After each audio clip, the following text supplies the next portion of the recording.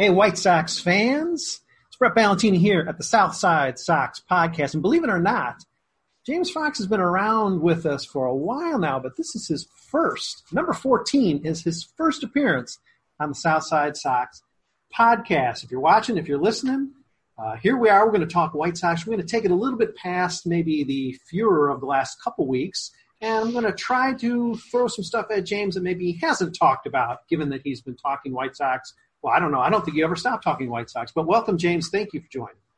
Oh, Brett, thanks for having me. Good to be here. And me and James have already talked about all the stuff we can't really talk in a podcast. So we're all right. We're amped up. We're ready to go. So we're going to jump right into it. And let me hit you with one question, James. The third catcher. Let's kick off with the third catcher. Rick Hahn, during, I guess maybe his Adam Eaton press conference, whatever it was, indicated that he was comfortable with the three options the White Sox have as backup catcher. Zach Collins is the guy who gets a ton of play as, hey, this guy needs a chance. Where do you stand on the backup catcher situation, given that we know we're going to lean on Grandal for a ton of games? And the White Sox, do they need to bring somebody in? Are you happy with what they have? Yeah, so, Rick Hahn obviously indicated that they're happy with what they have. Now, a lot of that's probably GM speak, I'm assuming, because, now I don't know if they'll sign somebody on a major league deal, but I do think they'll sign somebody. I think Collins is probably on the team, for sure, right? So I think your 26-man rosters, my guess is they'll keep three catchers. They currently have one, which is Yasmani Grandal. And then even if you put Collins in there and he DHs some, you probably need one more catcher. And I wouldn't be surprised if Lucas Giolito has, a personal catcher of some sort. So even if that's Kevin Smith returns, on some sort of minor league wink deal, and it's you're going to make the team, but, you got to be on a minor league deal, through spring training or something like that. I do think they sign a vet. What that means for Sebi Zavala and Yermin, I don't know. I don't know if anybody really feels comfortable, as AL Central favorites with Zach Collins and Yermin Mercedes as your backups to Yasmani Grandal. But I also don't think they're going to go out and spend on, a Jason Castro level guy or even somebody like that. Tyler Flowers, he's out there still. Guys like that could achieve what you're looking for, I think. Jeff Mathis has a history with Lance Lynn. He's 38 now. But, if all you want is a defender, I think at this stage, those guys are pretty cheap.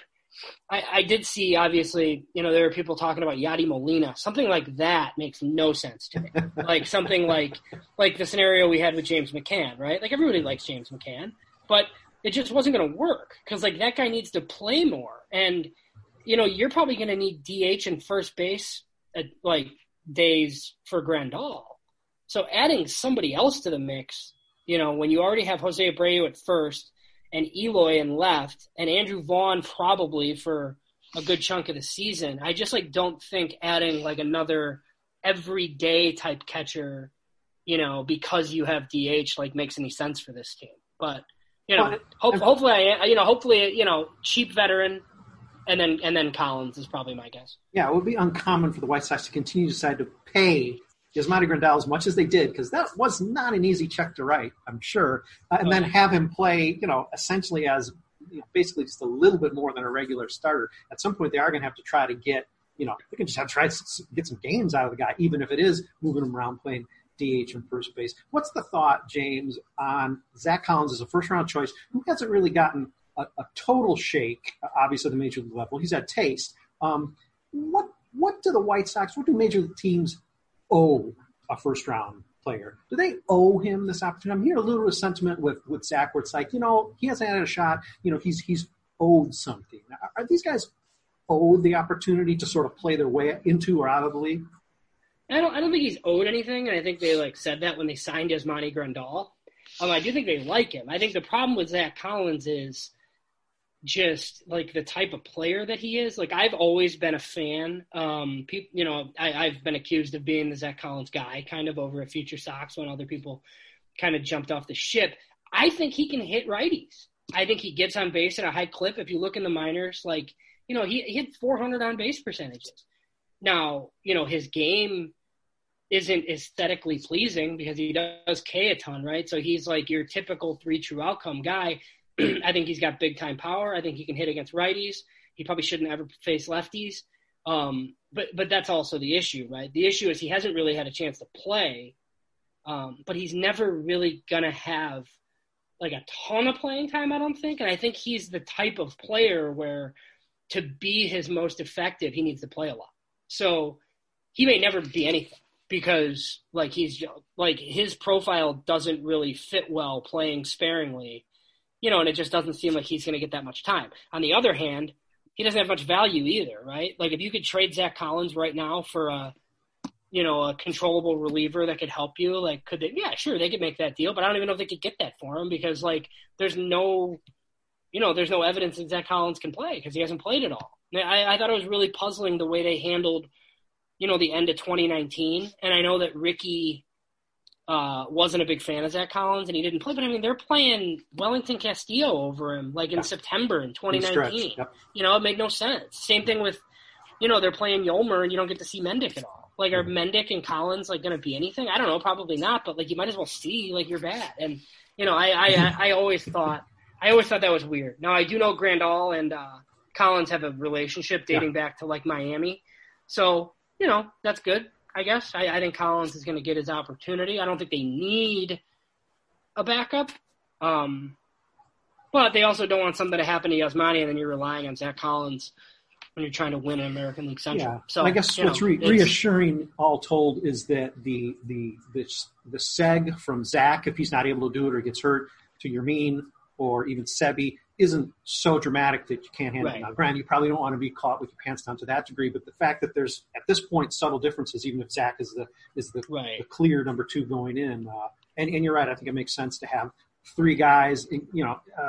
Zach is sort of the hybrid sort of catcher, but, you got to have a sort of catcher. If they had a sort of catcher even all this last short summer, some of the issues in Encarnacion might have been less pronounced, or they might have been forced sooner because Ricky would have been, feet to the fire even faster. If, for a while there, you could say, well, what option do I have? Yolmer's my 3rd catcher or whatever. Well, I do think Ricky Renteria's dismissal helps Zach Collins. That's one of the things that I gleaned from this is, look, like Rick Hahn oversaw the 2016 draft. He's not the one scouting Zach Collins and like ultimately deciding to pick him. Like, right, Nick Hostetler gives that recommendation.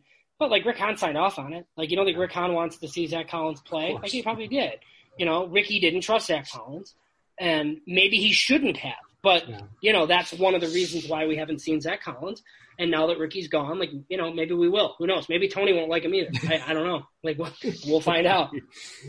All right, let's hop onto the mound and do some talking to finish up the first half of this podcast. And let's start with closer because a bunch of buzz around the White Sox is Liam Hendriks. Obviously, Alex Colomé is a free agent. He's not a guy who's necessarily going to come back. I haven't heard any talk, so it's not as if he's first on the list to be the closer.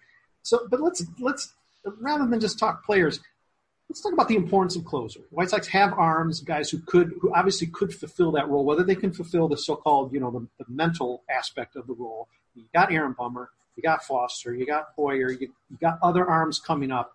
How integral is it for this year's team or even years to come to sign, to specifically pluck a guy that says closer and bring him onto your team? Yeah, I don't know. I don't think it's that integral, but I think Tony probably thinks that it is, right? I mean, and seeing the way he handles the bullpen is going to be interesting, right? Because that's like been perceived as one of his strengths, but he's never managed like the way the bullpen is now, right?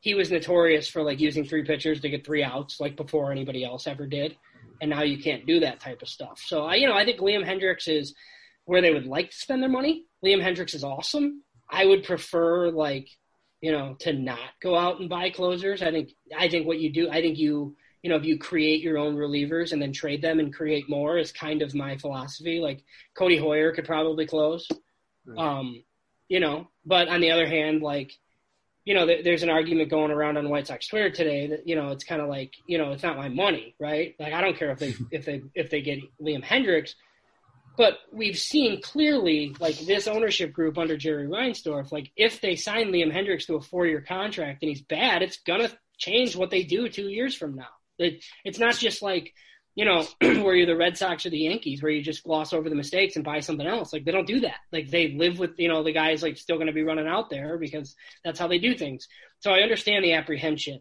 from fans. Now, is it could they not sign Liam Hendriks and do somebody cheaper and then get another better starter? Like, yeah, I'd prefer that. But I think it just depends. I don't think they need to go out and get a closer. I think they've developed relief pitching really well. That's one of the things they've actually done pretty well.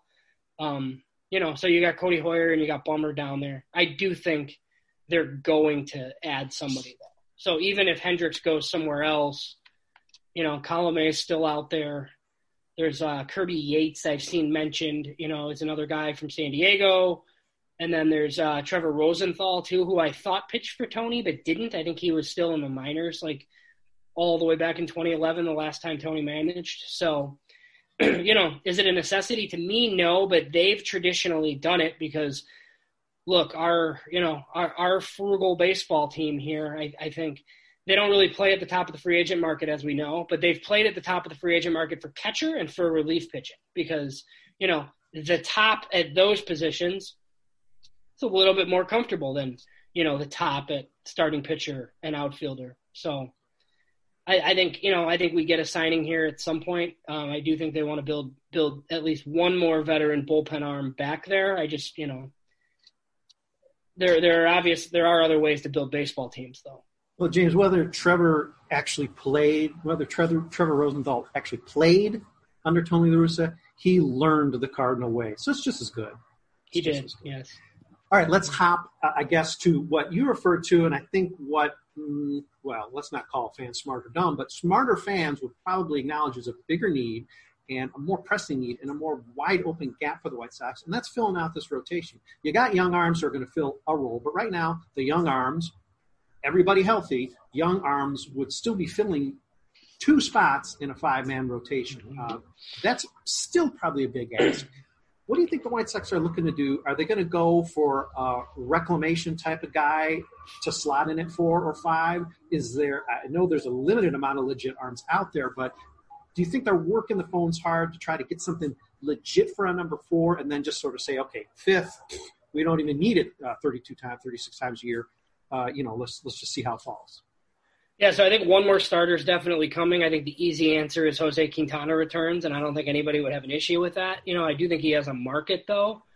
I don't think it'll be another fairly high-priced multi-year, like a Jake Odorizzi or like a Masahiro Tanaka. I don't think it'll be a guy like that where you're going to have to probably commit 3 or 4 years. But it could be Quintana short-term. Or Garrett Richards, is another name of a guy that could slot in like as a number 4 type starter.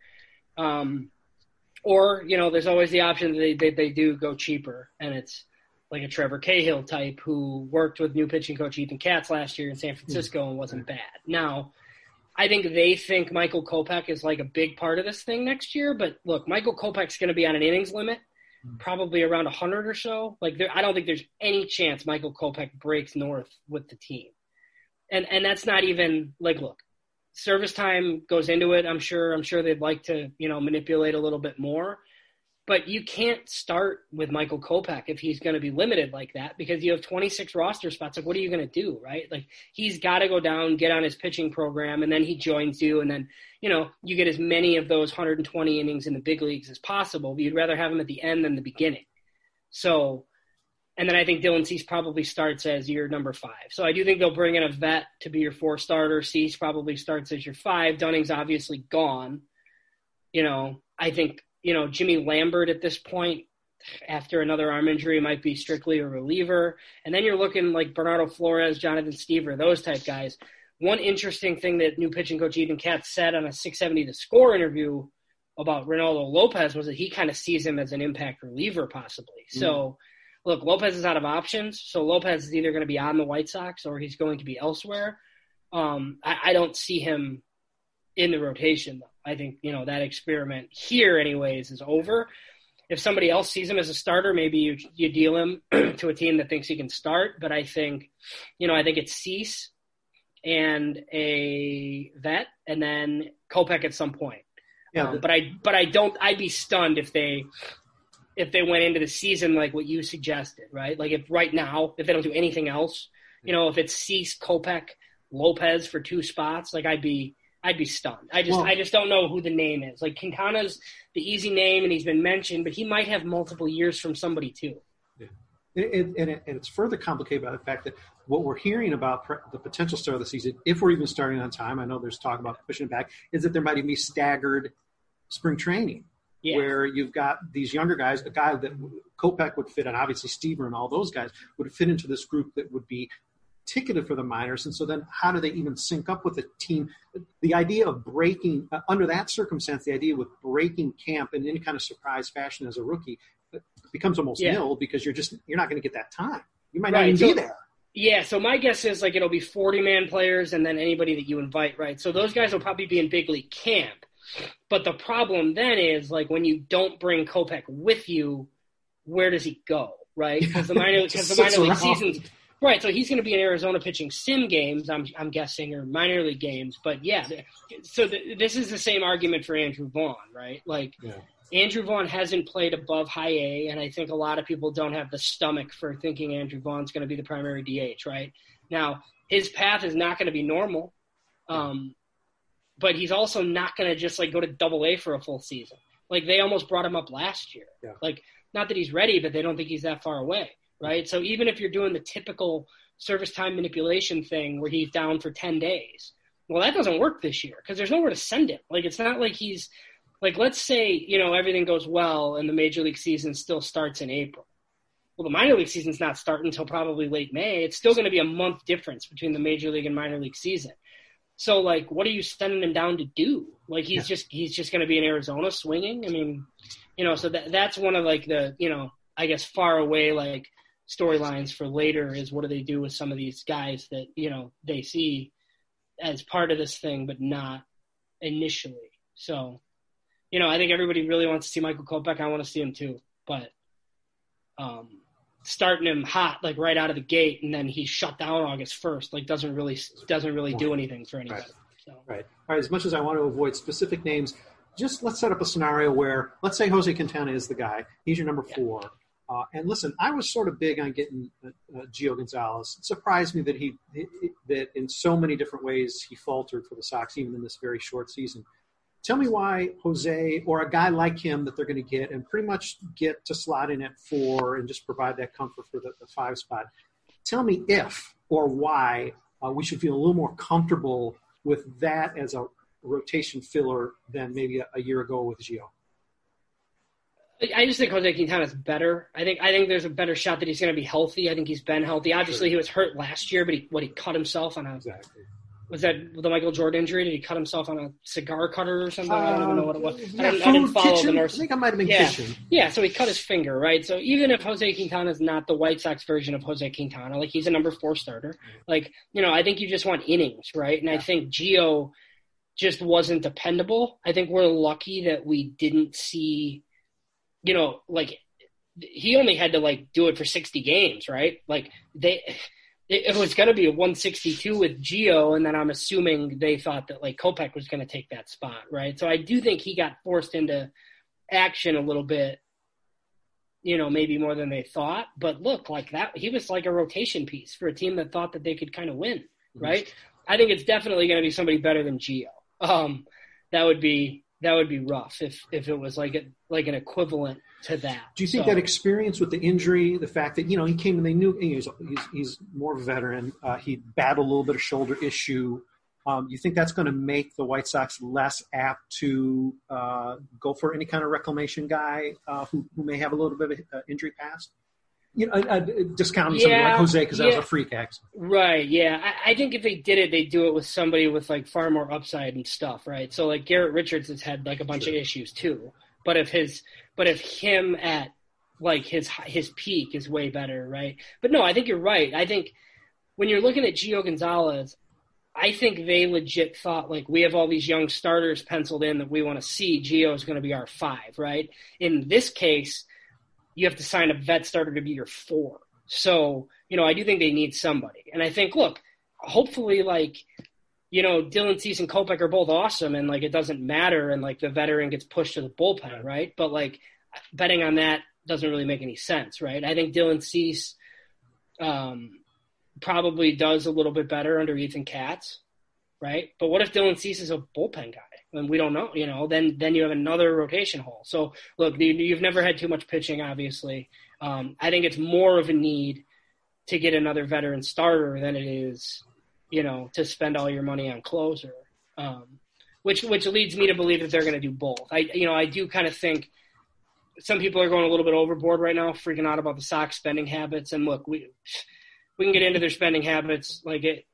They're puzzling, right? But I truly don't think Rick Hahn tells the media to stay tuned if they don't have other stuff coming, right? He's a little bit smarter than that. He would have couched it with the whole the pandemic has hit everybody tough. We'll see what we can do, and he didn't do that. He very clearly was we did Adam Eaton, and it didn't cost that much money because we have pitching priorities that we have to get done, and it sounded like they're going to get them done. And for all the inactivity, nobody else has done anything either. So. You traded for Lance Lynn and you got Adam Eaton. And, that doesn't excite everybody. But, all the free agents are still free agents because nobody's signing anybody. So it's we still have a whole offseason in front of us. Yeah. All right, we are going to take a short break here on the podcast. I will continue with James Fox. More esoteric questions for James Fox in just a minute. Okay, we are back at Southside Sox podcast number 14. I'm lucky to be here with James Fox, late of CLTV, Future Sox, Loop Sports, Southside Hit Pen, countless others, football coach, teacher. He's the man here on the podcast. James, thanks for being here, and let's get into the second half of things. We've sort of teased it a little bit in the first half here, but let's just widen it a little bit more. I'm going to ask, are the White Sox done? But I mean that in a way that, do you think something really out of the ordinary could fall to the White Sox? And I'm thinking maybe the market being flat, pandemic, etc. The White Sox being a team, Rick Hahn's maybe made it pretty clear there still is some money to spend. Do you think something falls the White Sox way, or are we going to see, with what they do between now and opening day, being about what you'd expect, the Quintana at 4 and so forth? What do you think the odds are of something truly a little bit out of the ordinary might happen? So I don't think it's going to be something at the top of the market, right? Where Trevor Bauer all of a sudden decides sure, I'll take 2 years and $60 million and come to the White Sox. I don't think anything like that, but I do think there's some merit to, if they want to solve closer here, right? And whether that's Liam Hendriks or somebody, because look, none of the other back end bullpen guys are going to sign until Hendriks does. Hendriks is holding out for a 4th year. We'll see if somebody gives it to him. I think they'd like to get that done. And then maybe you let the rest of the market come to you. Maybe Hendriks doesn't, maybe he goes to the Dodgers or something and, you spend a lot less at closer and then all of a sudden Michael Brantley is feasible, right? And Michael Brantley DHs and plays left or something, right? One of the names I've heard that's interesting is Tommy La Stella. I think that fits really well. I think, you never have enough players. I think he hit righties at a really good clip. I think he had a 150 weighted runs created plus against righties. He probably shouldn't play against lefties. But if Andrew Vaughn's not starting on the team, they do have another lineup spot open to be flexible if they want, right? So I think something like that interests me, where there's just kind of somebody sitting out there on the market and it's March and the Sox are pretty good and the guy's cheaper than you thought he would be and you add. And look, Tony La Russa isn't for everybody, right? But there are some people that are totally fine. They would come play for Tony La Russa. We've seen that. Right. Lance Lynn's super excited about it. I think Tony La Russa wanted Adam Eaton. Adam Eaton's here. So yeah, there's a certain segment that I think would come to because I think the White Sox are that team now, right? Where somebody could sign here because they want to go to the playoffs and potentially win. I think that's the window there. So I think there's a benefit to waiting instead of getting all their stuff done. Look, as much as I would like 3 signings this week and have their off season be over and then I could talk about it the rest of the time, to them, it might make sense to let the market come to them a little bit. But I don't think, I don't think it's going to be Bauer, Springer, anybody like that. If you look at their payroll though, I think their payroll is right around 113, 114. Well, if they set arbitrary limits all the time, and I don't know what that arbitrary limit is, but if it's around 140, there's probably still some moves coming. So that's, at least a little bit exciting. Yeah, okay. Another way to pose the question then is, do the White Sox, do their infamous fiscal responsibility, because Hahn, as much as he said other things, also acknowledged, very early on in the offseason, hey, it's been a weird year. Everybody's taking hits, et cetera. So there's always priming that pump to a degree where it's like, hey, don't expect too much. Or the fact that this might be a time to zag when everybody else is zigging and say, hey, listen, this market is falling to us. Let's take advantage. If you had to guess, what do you think wins out there with the White Sox this offseason? But if I had to guess that, the market would come back to them? Just whether or not they're going to exploit that, if it does, assuming it does, because, things are quiet and there are a lot more teams than just the White Sox preaching for. Yeah, I kind of thought that they would spend because, when he hired Tony, I was like, okay, well, they're spending, right?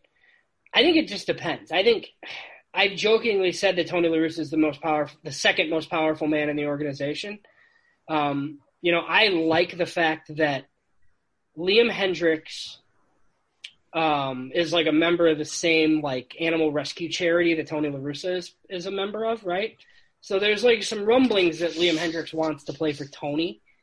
Kind of the same thing with Tommy Listello was in Anaheim with him, right? So I think it does kind of, Jerry's always kind of been he goes with whoever the last person in the room was that told him something, right? Jerry's always kind of been like that, right? So, I think if guys are sitting around, I think it's likely that they'd kick the payroll up a little bit if it's a guy that Tony wants. Now, I do think they probably want to leave a little bit in the coffers for the deadline, because that's your prime area, right? If you're in first place in the AL Central, but you think the East winner and the West winner are a little bit better, then maybe you do add, because they do have a ton of prospects, and not all of them are going to be yours once they make it to the majors, if they do make it to the majors. So yeah, I think it's likely, and like I said, I think that's why they'd like to wait, right? Because the market is so flooded, with players. Look at it, even at DH. I don't foresee them adding an everyday DH. But if you're in, like we said, mid-March, and there's multiple of these guys, and that guy's going to cost $3 million on a 1-year deal instead of the 7 or 8 that he was asking for now, yeah, I think it's possible. I mean, I think, teams are going to get bargains after the new year. I mean, Edwin wasn't a bargain, but I mean, that is sort of how even last year played out, where it was okay, we've made a ton of moves. I'm sure Hahn was happy, but it's well, wait, he's still out there.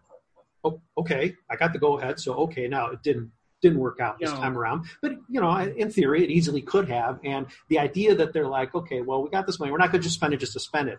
But it is there. And if something does fall into life, if somebody comes knocking at the door, somebody's calling Tony La Russa, well, okay, let's pick up the phone. And, I'm glad to know that. And I'm glad to see that, as much as you can, have some consternation over Dane Dunning going down to Texas for Lance Lynn. Okay, we've talked about that a ton.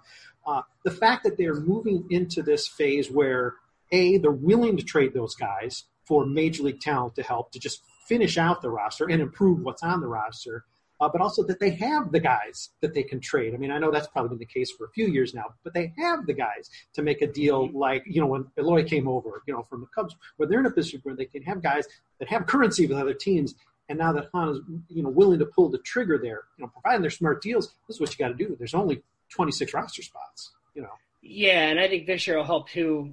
And it might be a segue, but, having a minor league season, you'll actually have guys playing. This year it was tough to make deals at the deadline, and it's one of the things people didn't understand, right? They talked to Texas, sure. But if you go back to when they were talking to Texas about Lance Lynn, Dane Dunning wasn't Dane Dunning yet. Right. And the second piece in that trade, Avery Weems, Texas liked what they saw when they saw him at Instructs. They hadn't seen Avery Weems before that, really, probably. So, that's not a deal that would have gotten made at last year's deadline, even though, lots of people maybe think otherwise. And I guess you did sort of forecast where we're going with this next. And that is, again, not necessarily specific to, or not really because of what performance happened, say, at the major league level, or maybe even in Schaumburg. But who are some guys that jump out at you as a guy who studies this system so in depth, who you really feel were most hurt by the fact that there was no season at all, or, sort of this weird bastardized Boomer Stadium season for the minor leagues? Yeah, so I actually think, the guys at Schaumburg it was helpful for. Sure. I do think, sometimes they do leave the good prospects like in the minors too long. Like some of these guys can play or not. Like I think they saw with Andrew Vaughn. Like Andrew Vaughn didn't play higher than high A Winston-Salem, and he was at the alternate site, and he was the best player at the alternate site. And they're like, wow, this guy could probably hold his own in the big leagues, right? That would have never happened. Yeah. Like Dane Dunning, Jimmy Lambert, like those guys don't sniff the major leagues last year probably. Like if they, you know what I mean, if it wasn't the shortened season. So I think it did teach scouts and evaluators some stuff like, hey, you know, maybe we do slow play this a little bit. Now the guys that it hurts, you know, are just the young guys that didn't get any reps, that were working out on their own, that weren't at the alternate site. And I think like for people that look at prospect lists, they're going to look a lot different over the next 18 months. I said this on another podcast. Like there's guys floating around out there in systems that like I've never heard of that are probably top 50 prospects in baseball right now, but they didn't play games last year. So like, we don't really know. Right. So there's like weird deals. Like even like, look, Avery Weems was a 6th round senior sign out of Arizona in 2019. He was mostly a money saver to pay for their high school picks. Usually those senior guys are, you know, minor league filler. They start games in the minor leagues for you, and then they end up being like org guys or like coaches in your system at some point. Well, they moved Avery Weems from starter to reliever. He was awesome at Great Falls.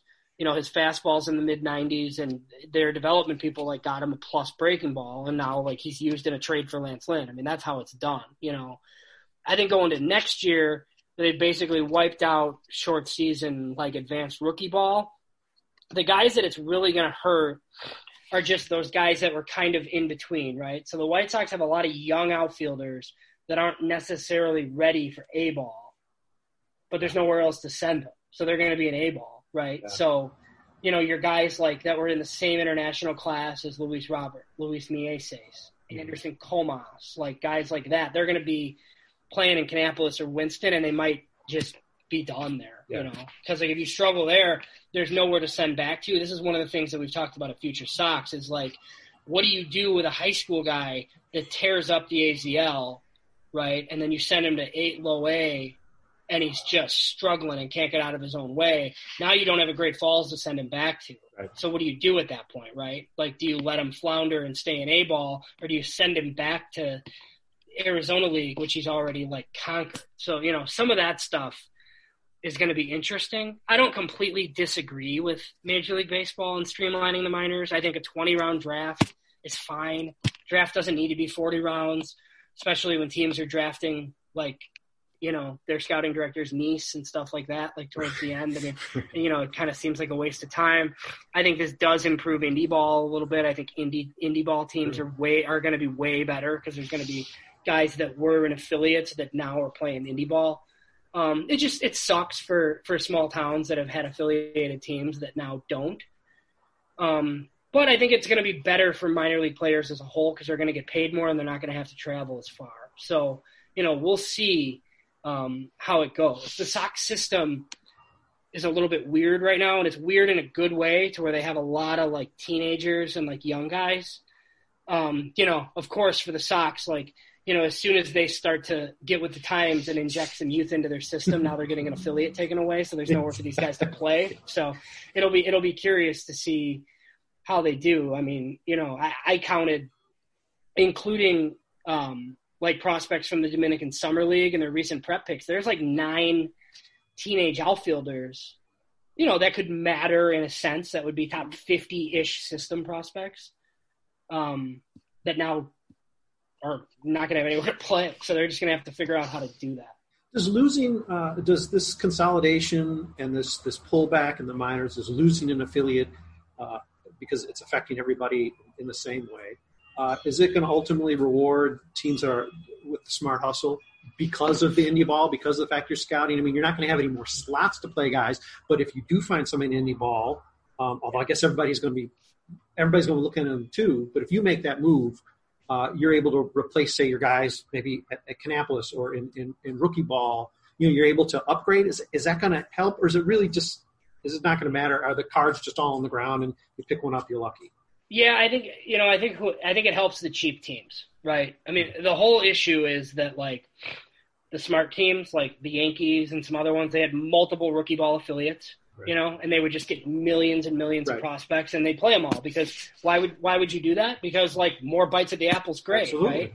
But not every owner sees it that way, and they don't want to spend the money, right? So they're like, well, it's not fair that the Yankees get to do that, even though it's plenty fair. You could do it too. You just don't want to, right? So like now those teams have basically won out and like made everything fair, I guess. So look, I think your good development teams I don't think anything's going to change with that. I think your good development teams are still going to be, you know, it's still going to be the Dodgers, and, you know, I'm sure the Yankees will be fine with less affiliates.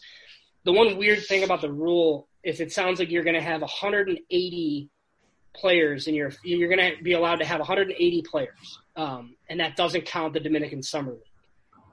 So it seems like if you want to put a bunch of relievers at AAA, you can. There's like no roster limits anymore. It's just like you're going to have so many like at your 4 affiliates and then in Arizona, you know, and nobody really has that many. I mean, that's like what I was told there'd be no math, but that's, you know, that's like what, like more than 30 per team. So yeah, I mean, that's fine. I don't, you know, changes over the next 5 years is kind of something that I'm looking at, you know, just because the draft is going to be different with 20 rounds.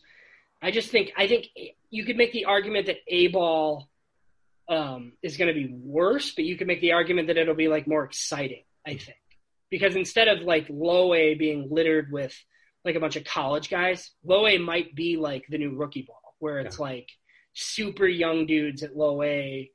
But if everybody else has their super young dudes there too, it might be fine, right? Whereas like, you know, you're not going to send a 17-year-old there to face like some 23-year-old college starter.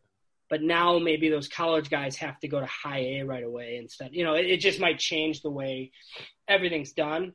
And then maybe AAA isn't used for veteran like 4A type filler anymore. Right? Yeah, that's like, what I was going to ask. Like the White Sox under Getz have typically loaded Charlotte with like, you know, your Nick Delmonicos of the world and, you know, journeyman pitchers, you know, and then they've kept their prospects at AA. Like maybe that changes now. Yeah. So, yeah, I mean, that would be an aspect of it could be a lot more exciting, compressing the system and making AAA maybe for all teams a little bit more legit. Not that we're decrying that or complaining because about that. I think realistically what you said about indie ball, so use like Nick Delmonico, for example, right? Like maybe Nick Delmonico is yours, but he's on loan to, you know, and he's playing over in Rosemont or something for that Rosemont Dogs team, right? Right. And you need an outfielder goes down and you need Delmonico instead of a prospect, but you can just pull him from the indie league instead of from one of your affiliates. Like I think that's part of like what the plan is. All right, at home, put down your pencils. I know you're still trying to do that math that James was struggling with. No, it's over. You're done. And you're cheating because you're at home listening. You can rewind and pause. We weren't. We were just trying to do this on the fly, and we both failed. James, I think this probably wraps up our podcast. Hey, listen, it's the first time. It's number 14. It's the first time. We got to get you back on sooner than 14 more of these podcasts. So let's talk again real soon and do this. And I assume we're going to have, given that I believe somebody told me that you're on Infant Watch, maybe occasionally getting an opportunity to do some writing during that time. So hopefully we're going to see some good writing for you from you on Southside Sox in addition to Future Sox as well. So we're going to be seeing more stuff from you during this offseason as things continue to formulate for this 26-man roster. Absolutely. I wrote about Jack Peterson a couple of weeks ago, thinking that was probably going to be the move. I thought I was getting out in front of things, and then they signed Adam Eaton. So who do you? Then you remember White Sox. Yeah. So who do you not want at the back end of the bullpen? And maybe that's who I should write about, because then they'll get somebody else. Oh my God. Yeah. I like that thinking. Maybe if I write about Trevor Rosenthal, they'll sign Liam Hendriks 2 days later. Okay, final question. And by the way, congratulations! I believe a Thanksgiving baby, first child. Yeah, just under the wire. 11:54 p.m. on Thanksgiving. Oh, nice. That is sweet. Okay, now be honest, and I'm not going to get an exact amount from you, but how much White Sox stuff does the child already have? I think just like some onesies and stuff. All right. Well, you got to start somewhere. Yeah, my wife is a huge Steelers fan. And he's already watched a couple of bad Bears games. So I think, I think he might go Steelers, White Sox, I think. Yeah, there's no way I'm letting him root for the Pirates, but Steelers, I don't think I want to inflict the Bears on him. Listen, you can't blame a kid for front running. I mean, if that's the way it's got to be, it's the way it's got to be. He's coming into the White Sox at the right time, so we're all good with that. Yeah, his childhood will be much different than mine. He won't have the Cleveland Indians to deal with, apparently. Oh, my God. Lucky kid. Yes, the Cleveland, whatever it's going to be. Yeah. Cleveland Rocks, baby. Yes, and he can shake his fist at the Cleveland Rocks or the Cleveland Spiders. All right, James, thanks for hopping on with us. Again, thanks, everybody, for reading Southside Sox, listening to our podcast, and we'll have more stuff for you, I'm sure, just in a matter of a day or two. Thanks, everybody.